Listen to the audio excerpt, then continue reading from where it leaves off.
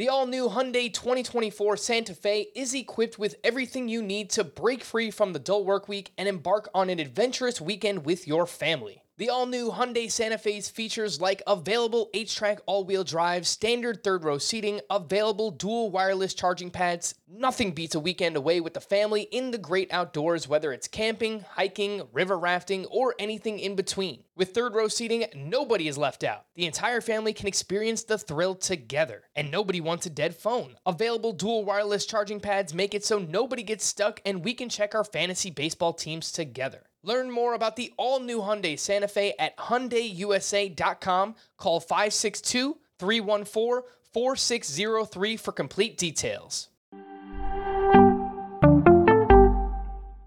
Welcome to the Fantasy Baseball Today podcast from CBS Sports. High drive, center field, hit the wall, grand slam. This is magnificent. Got a fantasy question? Email fantasybaseball@cbsi.com.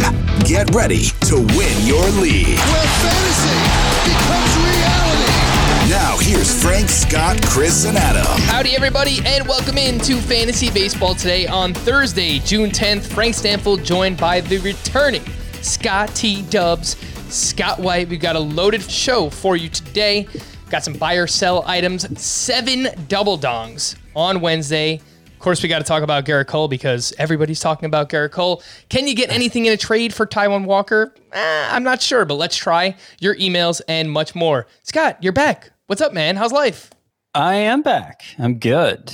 Enjoyed a visit from my sister's family the past couple days. Hadn't seen them in over a year for reasons that should be obvious.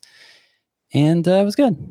It's a good time. Good time had by all. We played some Wingspan. You know Wingspan, Frank? I don't know. Wingspan is a game. It's a machine building game, but the machine is a collection of birds with special abilities. And it sounds really lame, but it's not. It's amazing. Huh. I'm looking this up on Google right now, and it seems like there are a lot of moving parts to this game. It's top 5 board game. I said board game, which may have been a Freudian slip. It's a top 5 board game. IMHO. All right. So the endorsement there from Scott, Wingspan, let's check it out. They are not a sponsor of the podcast, but maybe we can make it happen. Let's talk about some baseball and some standouts from Wednesday. Oh, my goodness gracious. All right, Scott, where would you like to start? I would like to start with the first start, the start of Tony Gonsolin's season, which didn't go great. Wasn't so great against the Pittsburgh Pirates. He thought maybe he'd have the advantage there. Didn't make it 2 innings. Now, I wasn't really wanting to activate him for the Pirates start in my fantasy leagues because even though the matchup was favorable, first start back from a long injury absence, that's always risky.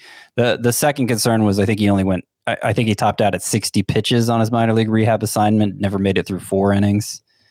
And on his minor league rehab assignment. So I wasn't expecting him to go the minimum 5 required for a win here, but he only made it 1 2/3 innings. Did throw 66 pitches because he issued 5 walks. And that's especially notable from Tony Gonsolin because he issued 7 walks all of last year. 7 walks in 46 2/3 innings last year. So control is kind of like, a selling point for him. Clearly didn't have it in this start. But the velocity seemed fine, comparable to last year. The spin rate, notably, seemed fine, comparable to last year. He did have 10 swinging strikes on those 66 pitches. I think he's still a little rusty. But I think he's good. I think your decision to stash him is ultimately going to pay off. I think he'd probably be lined up for 2 starts next week. Yeah. He should be lined up for 2 starts next week. So it's going to be a tricky decision. Yeah, it looks like he's slated to face the Phillies at home and the Diamondbacks on the road. Okay, so the Diamondbacks matchup's pretty good. Yeah, I don't think that's a definite start, but I could see maybe starting him in some leagues depending on what my alternatives were. On the season against right-handed pitching, the Phillies are 20th in weighted on base average, and the Diamondbacks are 25th. So according to that, and keep in mind Bryce Harper has missed some time, so that probably factors in there, but the Phillies are not the toughest matchup based on WOBA so far this season against righties. So yeah, it's a tough situation to figure out. I think he's not going to give you much length. So yeah, that's going to hurt him in both formats because you're not going to be able to get a win for Roto. Obviously, you need the innings for points. We got a tough decision on our hands there. But ultimately, I think the talking point here for Gonsolin is hold, right, Scott? You shouldn't be panic dropping him, even though this came against the Pirates. Right. Yeah, I would not drop him in a single league. All right. And he is 81% rostered, so he still might be available in some 10-team leagues. So I'm still really excited about him. I know this was a not great start, obviously, here against the Pirates, but ultimately, he's got a spot in the rotation as long as he remains healthy, and I think he's going to be really good. So if you can, even deeper leagues, I would send out some really low ball offers right now in those leagues if you can. For one, Tony Gonsolin. Scott, the name I wanted to bring up is Tyler O'Neill, who had 3 more hits on Wednesday, including a double dong. He is now batting .291 with 15 home runs and a .974 OPS on the season. And entering Wednesday night, he was averaging 3.2 fantasy points per game, which was tied for 18th among outfielders. Mind you, in points leagues, his worst format. Terrible plate discipline, strikeout rate over 30%, walk rate below 5%. He's 84% rostered, so I don't think that he's available, in many leagues outside of the shallowest, where I think he kind of needs to be added, Scott, anywhere. Must add no matter what, based on the way that he's playing. But we have some buy or sell items coming up later on. So I had one for Tyler O'Neill, buy or sell, that he is a top 40 outfielder rest of season, regardless of format. Rest of season. So the last time we talked about Tyler O'Neill, I pointed out, obviously, the plate discipline's awful. The barrel rate is unbelievably high, suspiciously high, seemingly unsustainably high. And I'm not sure he can, the expected stats are what they are because he's barreling up so many balls, but can he continue to barrel up so many balls all season long? I still have my doubts. Obviously he hasn't come back to earth yet. He's closing in on the major league lead in home runs, up to 15 now, and that's with some time missed to injury. So, and I don't doubt he has power. I just think it's unreasonable to suspect him to barrel balls at that rate all season long. And, if that barrel rate cuts in half, which would still be a good barrel rate, what are his numbers going to look like with that strikeout rate? I'm not saying he's going to be useless in a 5 outfielder league. I think that's far-fetched, but I don't know that he has staying power in like a 3 outfielder league. So I think I see Tyler O'Neill as a sell high candidate. Interesting. Okay, so it sounds like you're selling him as a top 40 outfielder the rest of season. I mean, it's a weak position, and 40 goes, yeah, I mean, I sell. Not by a lot, but I sell. Yeah, so I'm looking at the border there of your top 40, and you have Cedric Mullins at 38. I would rather have Mullins over Tyler O'Neill. Brian Reynolds, I think that's a floor versus ceiling kind of thing, but in a points league, I would stick with Brian Reynolds. In Roto, I think I would probably take Tyler O'Neill over him. Brandon Lau, that's probably an interesting one, right? Like if you have Brandon Lau, and let's just say Tyler O'Neill was available, wouldn't you rather just take a shot on Tyler O'Neill at this point over Brandon Lau? Yeah, I would. Yeah. So he's right on that border of being a top 40 outfielder the rest of the season, but a sell high, according to Scott White. I'm trying to think of a name. Who is a good, if you can sell him for, Blackman is always my go-to now for a buy low, even though he's not really a buy low anymore. If you could make that happen, Scott, you would send that out? Yeah, I'd rather have Blackman.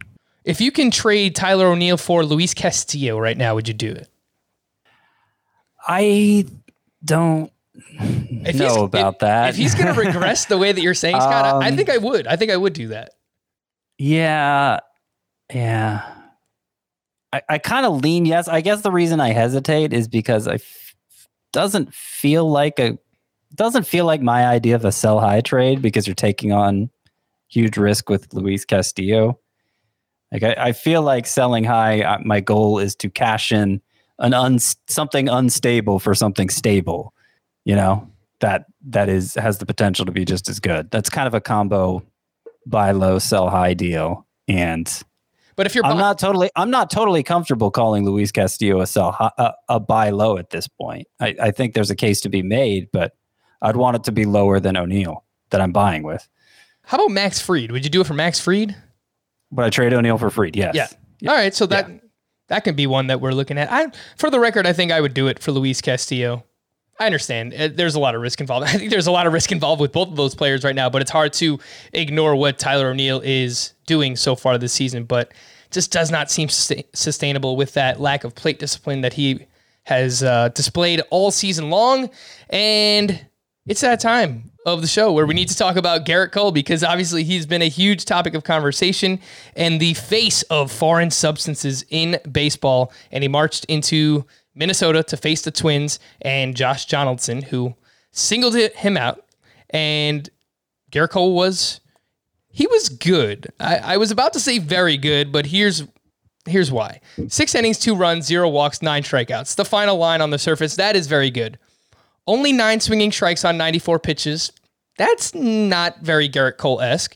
And he allowed 92.3 mile per hour exit velocity, which is pretty high. League average is right around 89 miles per hour. The spin rates were down a little bit in this one, Scott, but a little. Nothing egregious, though. Negligible. Yes. I would say. So what does it all mean? You tell me. I don't know. I asked the questions on this show, Scott. I would be like, oh, look, he only had 9 swinging strikes. What's going on?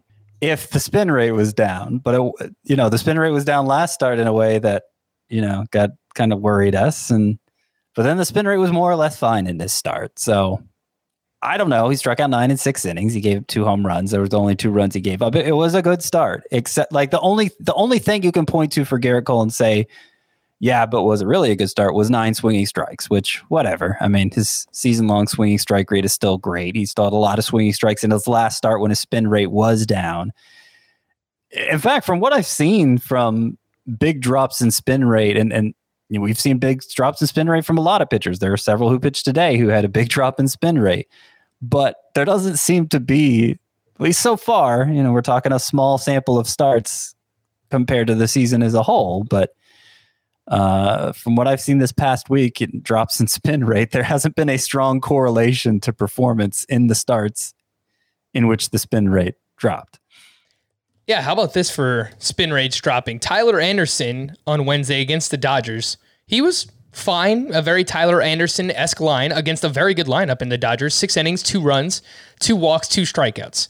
His spin rates on all 5 of his pitches were down 180 plus RPM in this start. So I don't know, and this isn't meant to be like a cop-out answer, and I know that we're supposed to be here to give people advice and our opinion on this situation, but we just don't really know, because something like this with Tyler Anderson, when I see all these spin rates down for him, I would think, man, he must have got blown up. And he goes out and has a quality start against the Dodgers. So again, I don't really know what to take away from that. So I thought it was interesting and that I would just point it out, but Tyler Anderson was still really good. So I imagine there will be some pitchers who they lose the loss of spin rate is going to be a significant thing for them. But, more spin is a good thing on 4-seam fastballs. It's a good thing on sliders. It's a good thing on cutters. It's a good thing on curveballs. It's not a good thing on anything else. I don't think. I don't think I forgot a pitch in there that it's good for. Yeah, so I think on like splitters and changeups, Scott, spin rate doesn't matter. It actually sinkers is better. Sinkers. Yeah, sinkers. If it's a pitch that you want to drop, if it's a pitch that you want to settle low in the strike zone, then you want it spinning less as opposed to more. Mm-hmm. Because this is being called now a cheating scandal, which is funny because I wasn't really thinking of it in that way. It just, it's been such a talking point for so long. Okay, obviously a lot of guys are using this sticky substance to help them get more spin on their pitches, and it's not being enforced. So maybe someday it'll be enforced. But right now, this is just what's going on, and everybody knows it. So it didn't strike me as a scandal watching it all unfold. Okay, now we're going to start enforcing it. It just seemed like a decision that was being made one way earlier, and now it's being made another way, and players have to adjust. That's how I was kind of seeing it. But I saw the term scandal being raised in media and cheating scandal being raised. And I guess it's technically true. It's just weird having followed the story so closely for these past few years. That's just not how it feels to me. But I imagine the public at large and casual baseball fans, they're going to be super turned off by just the messaging of everything. That's kind of straying from the point I was bringing up. But okay, yeah, I know what it was. So one observation when players started getting busted for PEDs and suspended was they'd come back and they wouldn't really be that different. And yet, obviously, the league as a whole changed with the crackdown on PEDs. And so I imagine that's how this is going to play out too, where the majority of pitchers who lose spin, we won't see a drastic impact on their numbers. Like they won't go from being a high-end fantasy pitcher to a low-end fantasy pitcher. Maybe a handful will, but by and large, I don't think we'll see that. But we will see like league trends change because of it.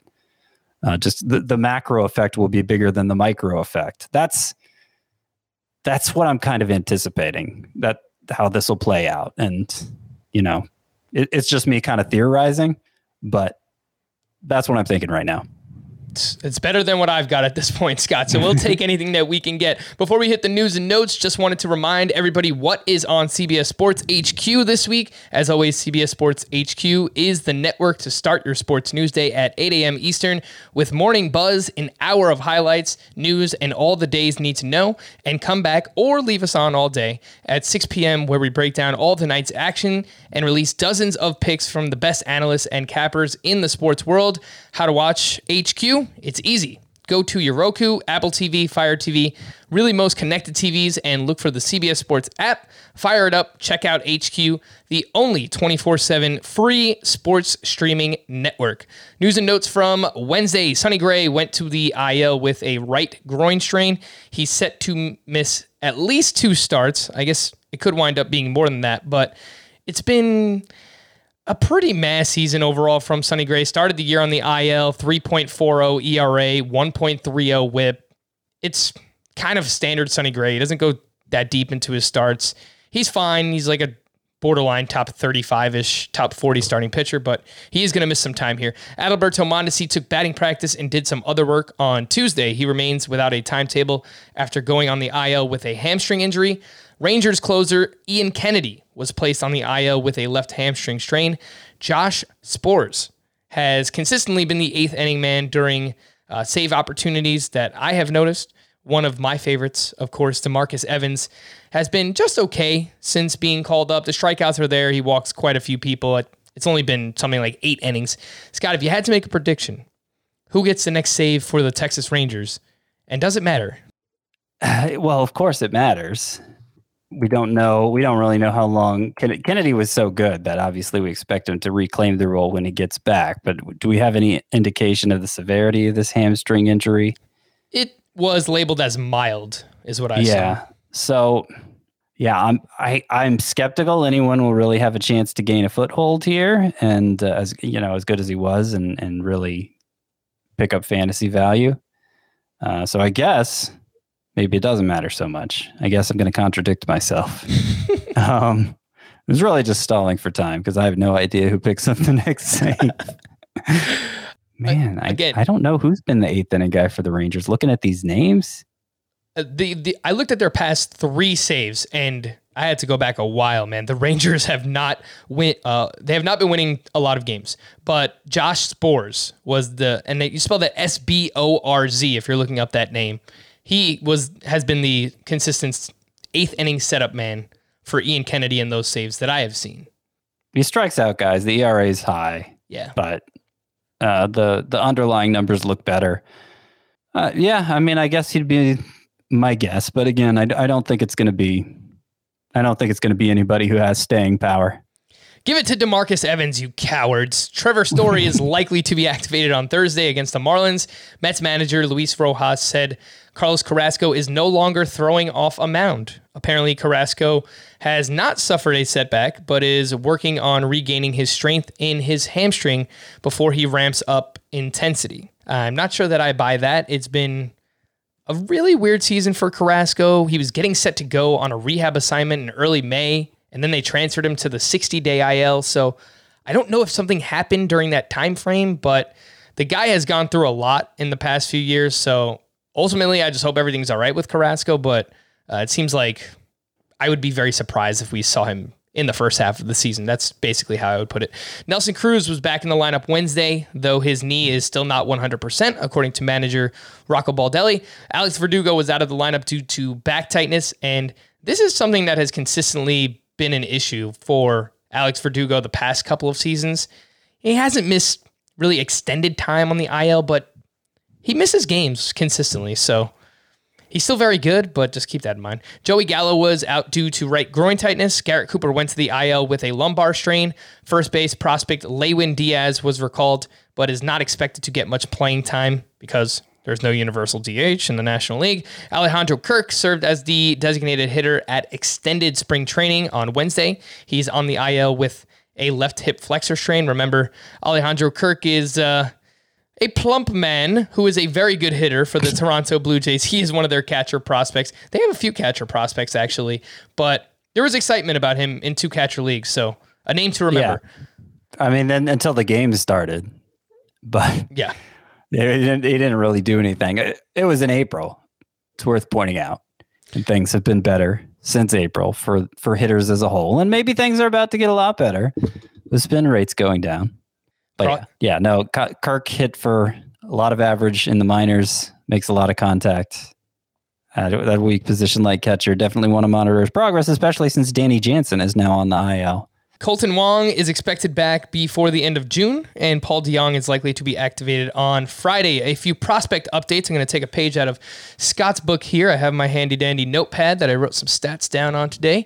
Joey Bart, who is the catcher prospect for the San Francisco Giants, went 2 for 4 with a home run on Tuesday.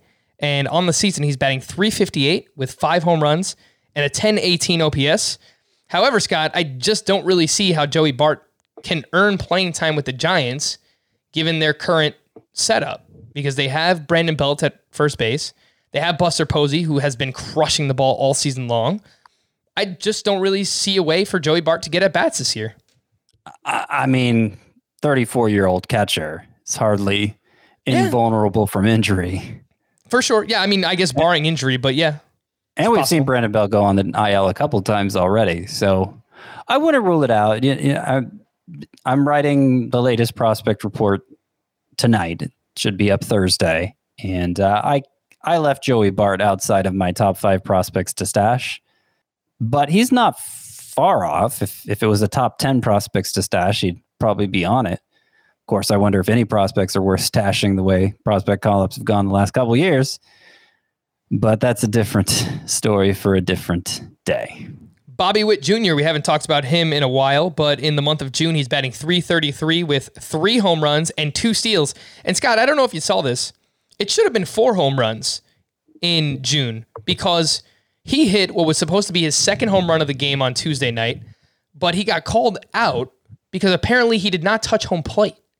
Apparently.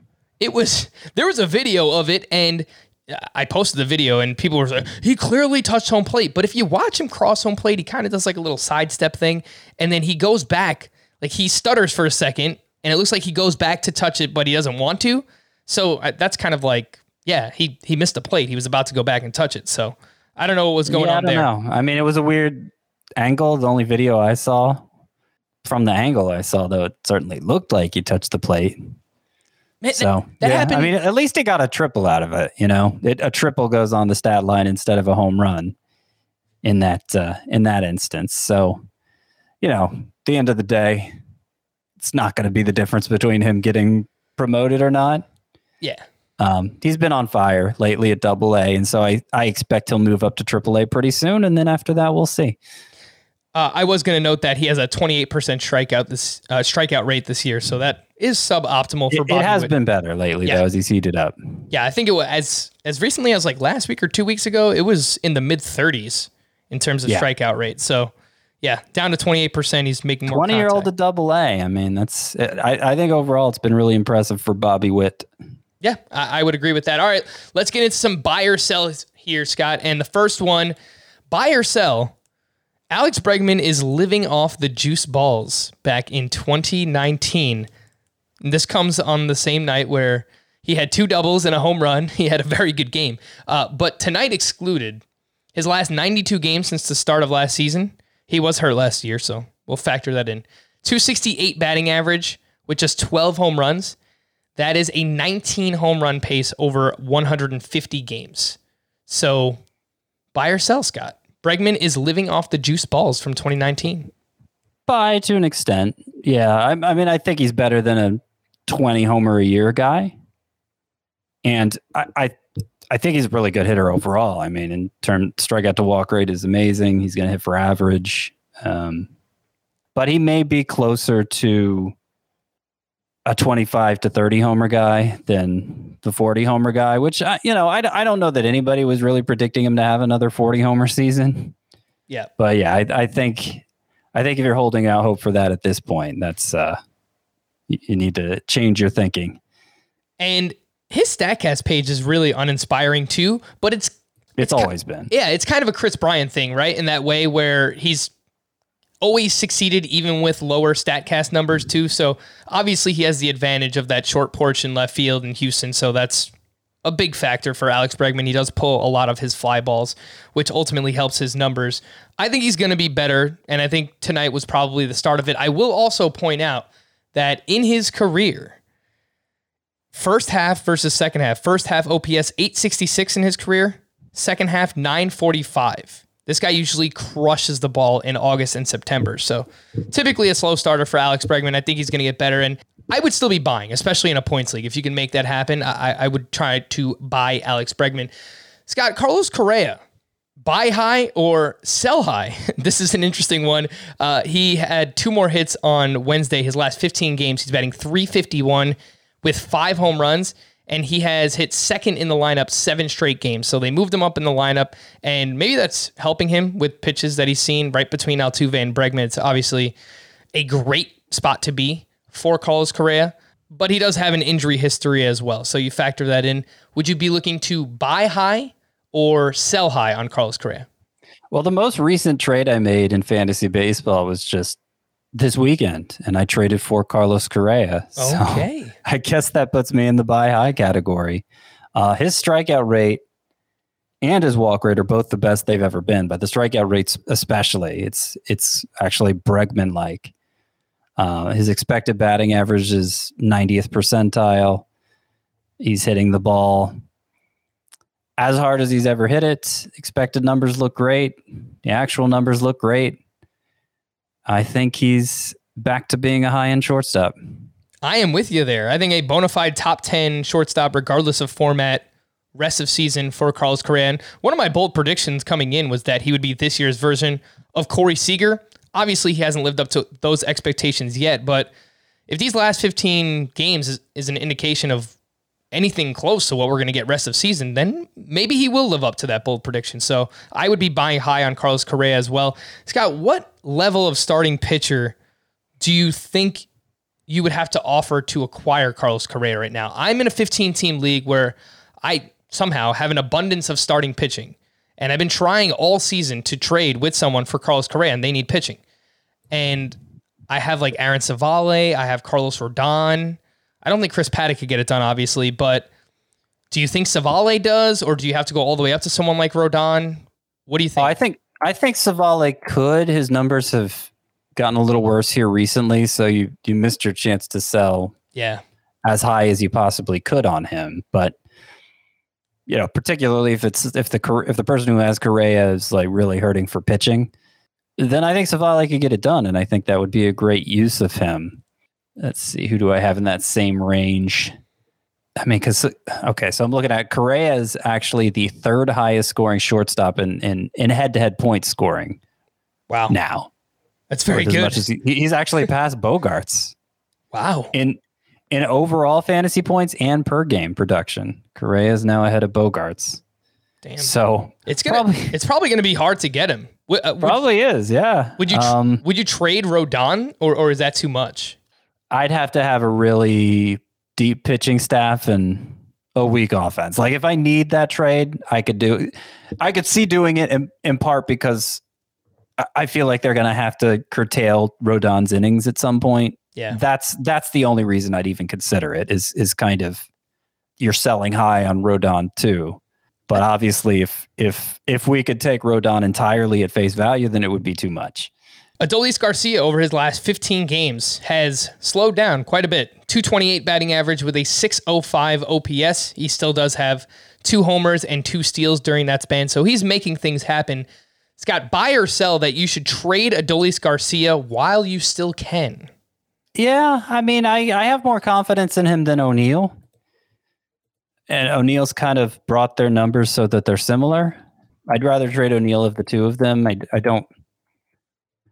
I think Garcia is going to remain a pretty useful source of home runs all year. Like, you can't expect him to maintain his May pace all season long.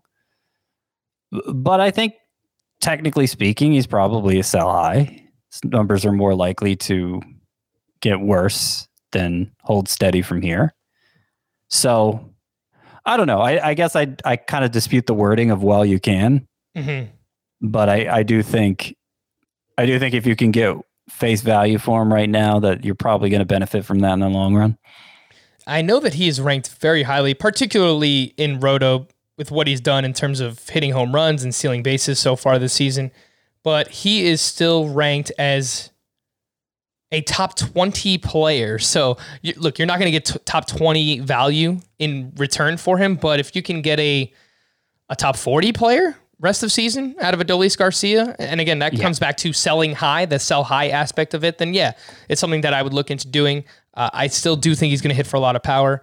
And I think he's still going to run quite a bit because that is what the Rangers do. The Rangers in the AL, the Padres in the NL, 2 of the most aggressive teams in baseball on the base path. So sell high while you can on Adolis Garcia, but don't just sell him for anything. Nathan Eovaldi, not great, Bob. Against the Astros, 5 2/3, 11 hits, 5 earned, 3 walks. In his first 3 starts of the season, a 2.08 ERA. His next 10 starts, a 4.75 ERA. That is tonight included. Scott, buy or sell that Nathan Eovaldi is droppable in 12-team leagues? I actually dropped him a few turns ago in one. Oh, wow. And he remained out there. And then his previous 2 starts before this one were pretty good, so I picked him up again. But I'd say he's right on the fringes there in a 12-team league. I'm reluctant to drop him again after this start. And I'll point out he has a 357 xFIP. It's pretty good. He swinging strike rate, I believe, is actually last year was better, but both 2020 and 2021 have been much better than his career as a whole. So there are some things to like here for Nathan Eovaldi. I just think you have to know you have to take the good with the bad, realize he's just a mid-class pitcher. I was surprised to find out, though. I mean, Eovaldi, after this start, his ERA is 4.11, his WHIP is 1.29. Adam Wainwright's ERA is 4.19, his WHIP is 1.22. Wainwright had a good start today. So their ERA and WHIP are basically identical, Wainwright and Eovaldi, and I would have assumed Eovaldi's numbers were much better. Eovaldi's K rate's a little better, not that much. Their numbers, their stat lines are almost identical. Win-loss record is a big difference. Eovaldi's 7-3, which is probably why the people who have him in fantasy are pretty satisfied overall. For Eovaldi, I would sell that he is droppable in a vacuum. For the right player, of course. I think anyone who's struggling this bad can be droppable, but I think you just kind of have to pick and choose your spots, right? Like a 1-start week against the Astros, you probably shouldn't have been starting him in that spot anyway. Next week, he's in line for 2 starts. The Blue Jays in Fenway and at the Kansas City Royals. So a 2-start week like that, Scott, how would you feel about starting him? Points league, yes. Okay. Categories league, it kind of depends what categories you're most angling for. Wins and strikeouts probably lean that way. If you're more concerned about preserving ERA and WHIP, then maybe you sit him. Well, while we're on the topic of Nathan Eovaldi being droppable, would you drop him for Austin Gomber, who continues this run of success at the Marlins on Wednesday? 5 innings, 1 run, 0 walks, 5 strikeouts. His last 8 starts, this was since he got blown up, the start after that, he has a 2.59 ERA, Austin Gomber does, with 48 strikeouts to just 4 walks over 45 and a third innings pitched. He is 59% rostered. Scott, buy or sell, Austin Gomber is a must-add. And would you drop Eovaldi for him? I think it's fine to add Gomber. I liked him as a sleeper pitcher this week, even with just the one start. And obviously he's on a good run, like you've said. But he does have the great misfortune of pitching his home games in Colorado. And it's just hard to get around that. His starts at Colorado this year, the very first one was terrible. He walked 7. And that's a big reason why his season-long walk rate is so skewed. But the other 3 starts at home have been great. I just don't trust that to continue. I'll never feel comfortable starting Austin Gomber at home. And the thing that often happens with Rockies pitchers is they get rattled at Coors Field a couple times. It's really hard when you're getting beat up to just stick to the same approach. So they can really get in their own heads and mess themselves up and become just a bad pitcher everywhere because of it. I'm not going to endorse Gomber that strongly because of that, but I do think with the right matchups right now, he looks pretty usable. So you are selling him as a must add. Yes. Would you drop Nathan Eovaldi for him? No. And what if I told you that he is a 2-star pitcher next week, Scott, but both of his starts are in Coors Field against the Padres and the Brewers? I think the only format I'd consider it in is a points league. All right, let's move on to our final buy or sell item here, and it's Miguel Andujar. Now has 5 home runs over his last 8 games. I brought his name up a bunch recently, but he's still only 22% rostered. So I think we need to keep talking about him as long as he's performing this way. And the overall numbers, they still don't look great for Andujar on the season, but he had a 268 XBA, 460 X slug, and a career high 46% hard hit rate entering Wednesday. I would imagine those numbers went up after hitting another home run. He added 2 hits as well, and he has started 10 of the last 11 games for the Yankees. So it looks like he has taken that starting left field job away from Clint Frazier. So, Scott, buy or sell, Andujar, who is 22% rostered, is a must-add. No, not a must-add. I added him in a couple of 15-team leagues. The thing is, I really liked what he was offensively. Obviously, wasn't a good defender in 2018, his rookie season, when he hit 297 with 27 homers, 92 RBI. And I liked him as a hitter. His strikeout rate was only 16%.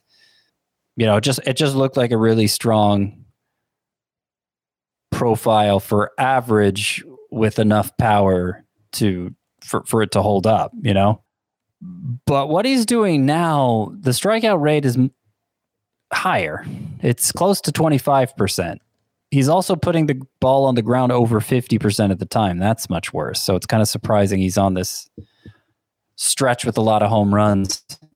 In those 5 outfielder leagues, some of them are pretty desperate for offense. I'm not going to lie. So just a glimmer of something a hitter is showing will be enough for me to act on it in those deeper leagues, in those 5 outfielder leagues.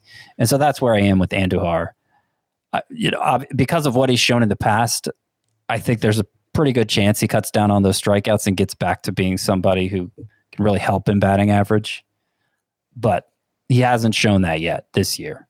In 12-team 5 outfielder league, Scott, I think if you're desperate for an outfielder, you could probably add him there as well. But 3 outfielder leagues, not yet for Andujar, but he's coming around. He's been very good so far for the Yankees. So we'll continue to monitor him in those shallower leagues. And before we hit the break, just want to remind everyone, look, summer is just about here, which means you might have less time moving forward. Of course, we'd love for you to continue listening to this full-length podcast, but if there's ever a time that you can't, remember that we have a 5-minute podcast as well. Fantasy Baseball Today in 5 every Monday through Friday.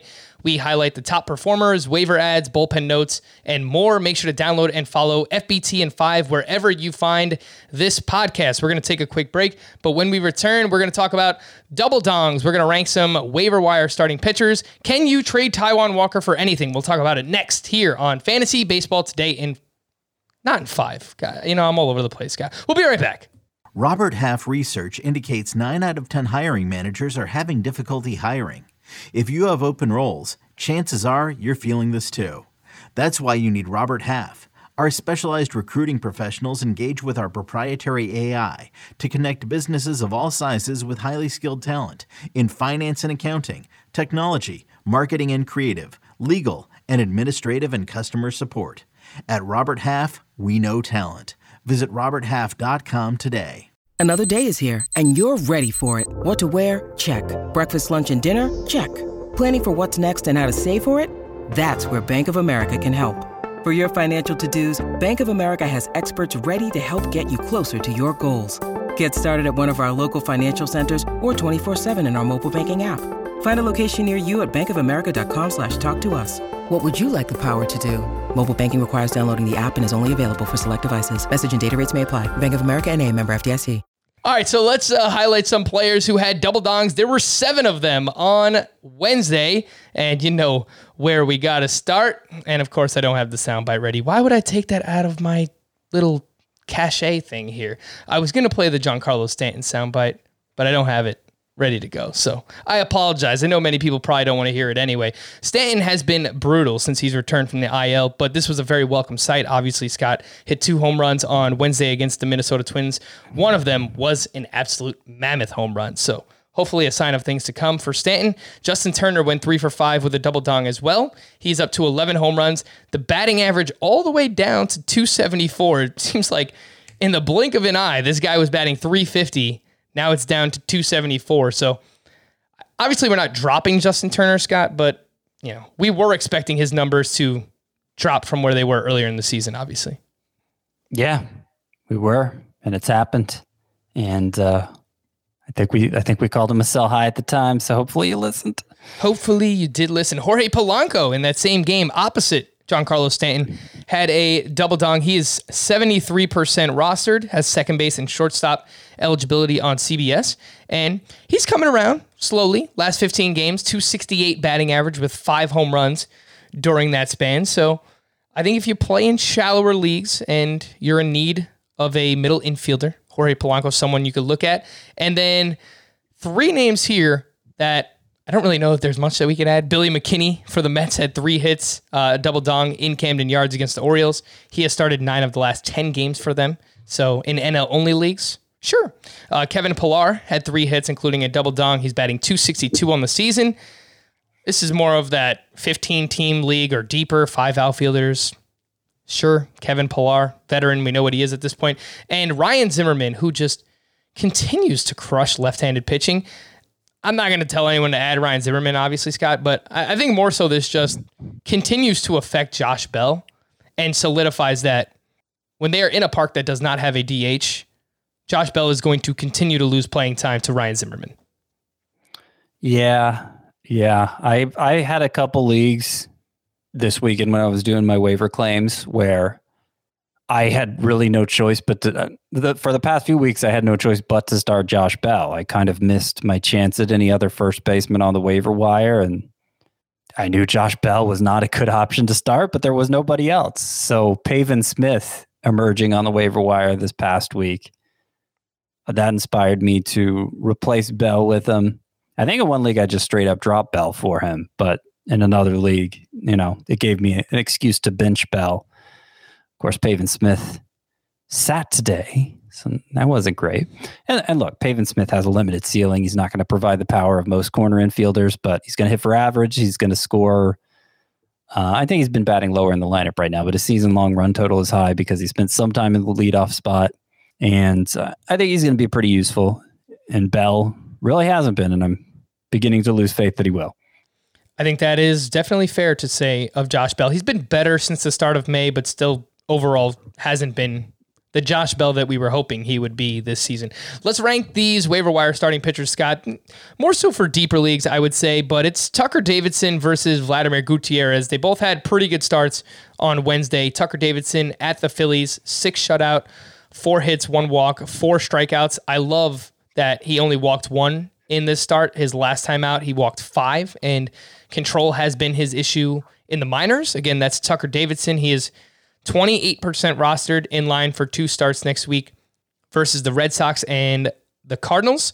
And Vladimir Gutierrez, who was an okay-ish prospect for the Cincinnati Reds, made his third start of the season against the Brewers, 7 innings, 2 runs, 3 walks, 7 strikeouts. The ERA now at 2.65 with a 1.12 whip. He is 14% rostered, has 2 starts next week at the Brewers and at the Padres. Which one do you like more, Scott, Davidson or Gutierrez? I think Davidson has the higher ceiling. Gutierrez serves up a lot of fly balls. That's why he has a 515 xFIP, and that's going to be a problem given his home park. He doesn't have the put-away pitch like Davidson does with that slider. Now, it's interesting. Davidson was a pitcher whose spin rates were way down in this most recent start, and you see all the trouble it caused him. He actually issued 1 walk, and he still had 13 swinging strikes. He still had 10 swinging strikes on just the slider. So, I was reading up a little bit on the way that using sticky substances benefits starting pitchers, and one way is that they're able to throw sliders specifically more forcefully because they feel like they can control it better. So that was just interesting to see with Davidson, that he lost a lot of spin on his pitches, and yet the slider was still super effective for him. If anything, the control appeared to be better. So yeah, I like Davidson more than Gutierrez. I really don't have much hope for Gutierrez in the long run. In much deeper leagues, this is just a name to remember. Sam Long made his major league debut for the San Francisco Giants as a follower, a bulk reliever, and he went 4 innings, 1 run, 1 walk, 7 strikeouts with 10 swinging strikes on 69 pitches. And in his minor league career, he's been very good. 2.83 ERA, 1.12 whip. He is 4% rostered. So NL only, sure, pick him up, see where it goes. Anything deeper than that, put him on the scout team. The name there, Sam Long. His numbers were ridiculous at AAA this, prior to this promotion. 199 ERA, 0.79 whip, 14.7 Ks per 9. Yeah, I mean, it's kind of bounced around a few different organizations. Doesn't look like much of a prospect, but it was interesting that he was that good at AAA. And then his first appearance here was really good. So put him on the scout team, Sam Long. Put him on the scout team. Sell high on Taijuan Walker. Can we get anything for him, Scott? He was very good. Not going to take anything away from him. 7 innings, 1 run, 9 strikeouts to just 1 walk against the Orioles on Wednesday. 10 swinging strikes on 93 pitches. He's got a 2.07 ERA on the season. That comes with a 4.01 xFIP. And entering the start, he had a 9.3% swinging strike rate. That league average is around 11% usually. So he's decently below that. There's not enough here for me to buy into what Taijuan Walker has done on the surface. And I think that if you can sell him for anything, that I would look into doing it. A deeper buy low that I like right now is actually Alex Kirilloff in redraft leagues. Can you make that happen, you think, Scott? Taijuan Walker for Alex Kirilloff? Oh, I think you could. I don't know that I'd agree with you that I want to. Okay. I don't. It is a bad swinging strike rate. And I love swinging strike rate. It is also the same swinging strike rate exactly as Aaron Savale and Kyle Hendricks, both of whom we think of as pretty good pitchers. It's actually a better swinging strike rate than Zach Greinke. So it is possible to succeed with that strike rate. Obviously Taijuan Walker with the 2.07 ERA is overperforming, but just given his history, I think he's somebody we can reliably expect to overperform his xFIP by maybe a full run. Because that's pretty much, you look at his history, that's basically always what he's done. So, low 3s ERA for Taijuan Walker rest of the way, mid 3s at worst. I don't know. I think he's going to be very Savale-like. The difference between someone like Walker and Savale or Hendricks, Scott, is that he walks so many batters. He didn't in this start, but after this start, he's still averaging 3.5 walks per 9. So when you walk that many batters and you don't get strikeouts to mitigate it, and you don't get a lot of ground balls, he's at a 39% ground ball rate. It's all of those things kind of factored together leads me to believe, on Taijuan Walker, and especially if balls start to fly out a little bit more as the weather heats up.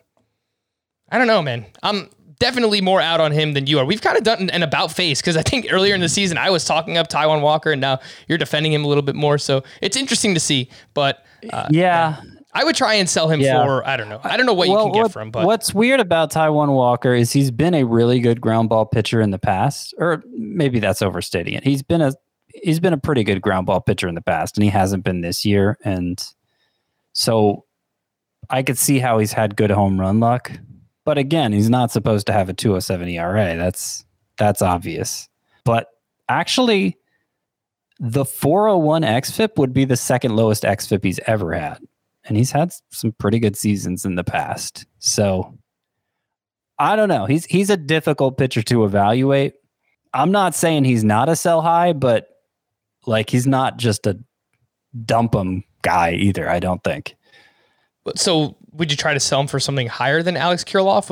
Was that the takeaway? Because Kirilloff's StatCast numbers are pretty good. That's the thing. I don't know how usable Kirilloff's going to be. Like Taijuan Walker certainly feels much more usable than Kirilloff right now. You know, obviously there's a chance Kirilloff kind of takes off mid-season given the pedigree, but yeah, I feel like Walker's worth more than that right now. All right, so if you're going to try and sell high, shoot for something better than Alex Kirilloff. A few deeper waiver wire options here, Scott. If you need a middle infielder, Willy Adames or J.P. Crawford, both are playing pretty well right now. We spoke a little bit about Crawford, Chris and I did last night, but he went 2 for 4 with 2 walks, 1 run, and 1 RBI on Wednesday, and he has led off in 8 straight games. And over his last 15, he's batting .357, 2 homers, 1 steal, and he plays 7 games next week. Willy Adames just went 4 for 4, and since joining the Brewers, he is batting .300 with 3 homers in 17 games. So if you needed a middle infielder, Scott, J.P. Crawford or Willy Adames? Definitely Adames. Looking at his career numbers away from Tropicana Field, he might be a different player now that he's out off the Rays, especially, you know, you can't get a much more drastic park shift than that going to Miller Park. I think there's a chance Willy Adames really improves with this move. I'm not saying it's definitely going to happen, but I think there's a chance. There's some leftovers here, Scott. I'll just throw a few names your way, and if there's anything you would like to add about them. Alek Manoah made his 3rd start of the season on Wednesday. He was fine, 5 innings, 2 runs, 1 earned, 2 walks, 4 strikeouts, not 14. 14 would have been awesome, but he did have 13 swinging strikes on 90 pitches. Mark Canha, been awesome. The guy's 49 runs scored. Yu Darvish, another great start. Pete Alonso's coming around. He is 13 for 35 since returning from the IL. Casey Mize, a quality start in 7 of his last 8 starts. Raimel Tapia has 16 hits over his last 7 games. Adam Wainwright was great, which you have mentioned. He now has a 2.62 ERA at home this season in 8 starts there. So I think you can legitimately start him at home. And Ozzie Albies had 3 more hits over his last 37 games. He's batting .306 with 6 homers and 4 steals. Yeah, I didn't realize he had turned things around so much. So that's interesting.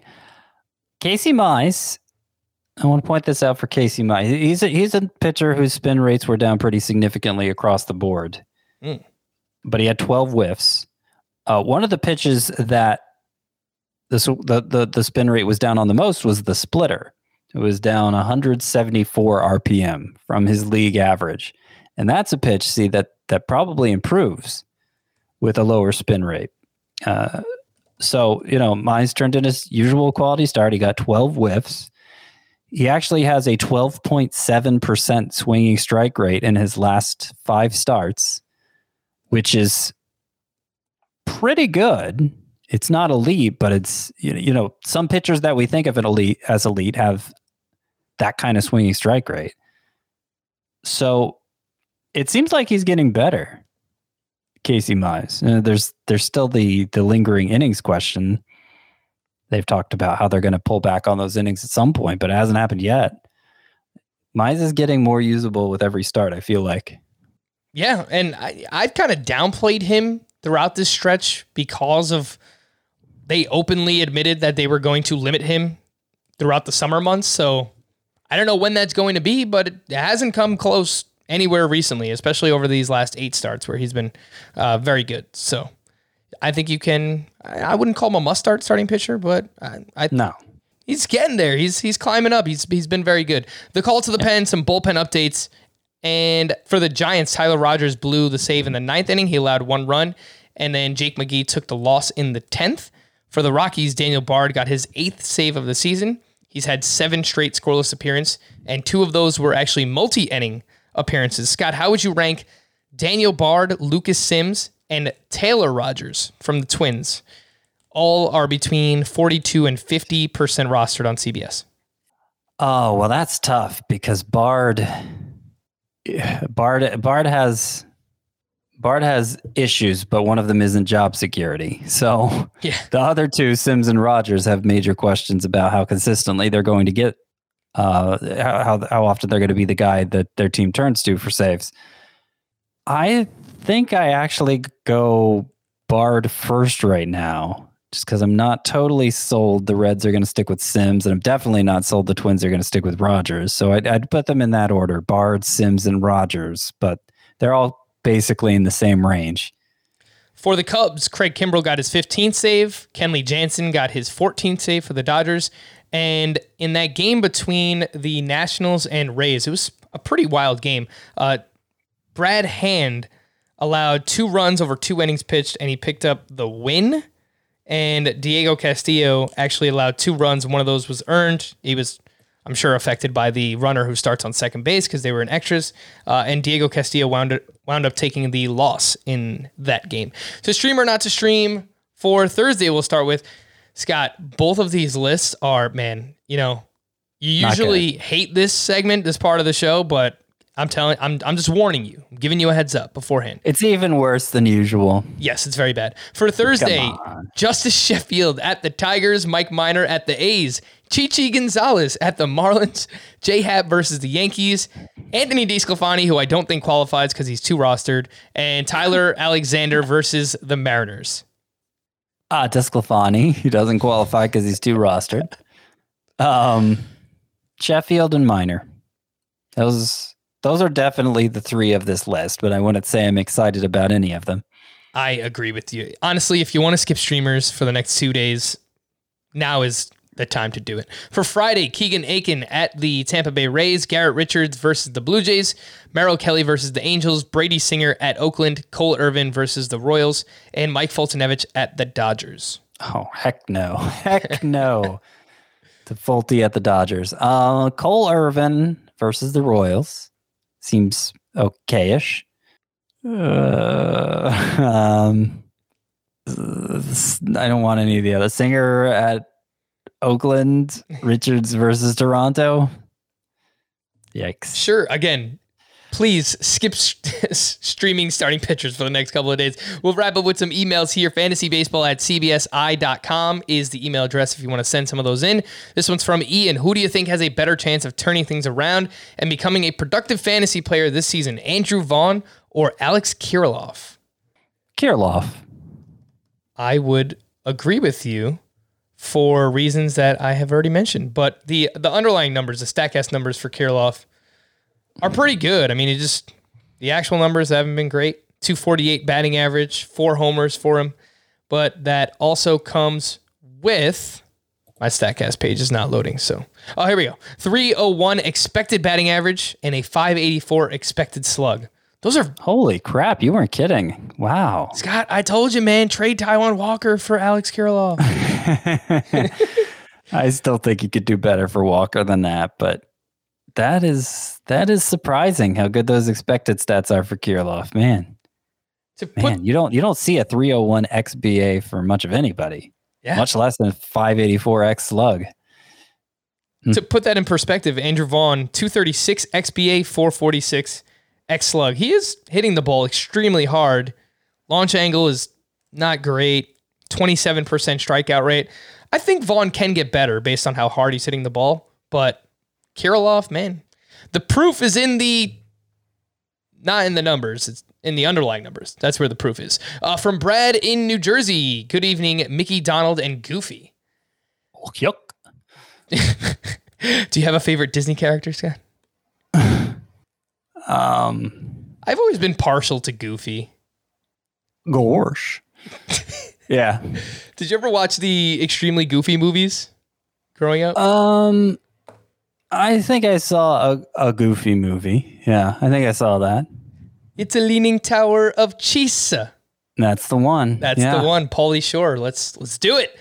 You love Pauly Shore more than anybody else. Dude, Pauly Shore has ever loved Pauly Shore. I watched. It's kind of strange. I watched the movie, and mind you, everyone knows I haven't seen movies. I watched the movie Son-in-Law so many times growing up. That and Encino Man. So I have had a ton of exposure to Pauly Shore, way more than probably anybody should have. Devin Williams has started to look better. Is he still worth rostering in a 12-team saves plus holds leagues? Devin Williams got off to a slow start. His last 15 appearances since the beginning of May. 3.29 ERA. Okay, 1.39 whip. Not so good. 26 strikeouts in 13.2 innings pitched. Awesome. 5 holds during that time. So the holds have been there for Devin Williams. And we don't usually talk about holds leaders, Scott, so I thought I would mention the leaders in baseball. Andrew Chafin for the Cubs has 15. Victor Gonzalez for the Dodgers has 13. AJ Minter for the Braves has 13. Blake Trinan for the Dodgers has 12. Giovanni Gallegos for the Cardinals has 11. And Daniel Hudson for the Nationals also has 11. So would you hold Devin Williams in a saves plus holds league, Scott? I think I would, yeah. Yeah, I agree. He's looked much better. He's got to get the walks down, but outside of the whip, everything else looks pretty good there for him. This last one's from David, 10-team points league. Keep 10 forever. No penalties. Trade away Jack Flaherty, receive Jesus Luzardo and Jared Kelenic. Points league. So keep 10 forever. Forever. I want to do it. I don't. Yeah, I want to do it. You know, like, maybe if it was a 15 league, keep 10 forever, then, you know, it's hard to fill those 10 spots with players of the long-term caliber of Luzardo and Kelenic. But, I mean, Flaherty, you know, is a stud in a 10-team league, and it's probably going to be pretty good competition for those 10 keeper spots in a league so shallow. So I want to do it. I agree with you. Jack Flaherty, when healthy, one of the 15 best starting pitchers in fantasy baseball. So obviously those aces are very, very valuable, especially in a points league. We're going to wrap there. For Scott, I am Frank. Thank you all for listening and watching Fantasy Baseball today. We'll be back again tomorrow. Bye-bye.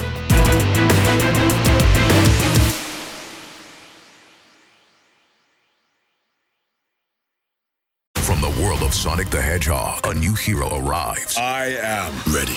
Is there anyone stronger? No. Tougher? No. Funnier? I do not make jokes. I make warriors. Knuckles, now streaming only on Paramount+. Yes!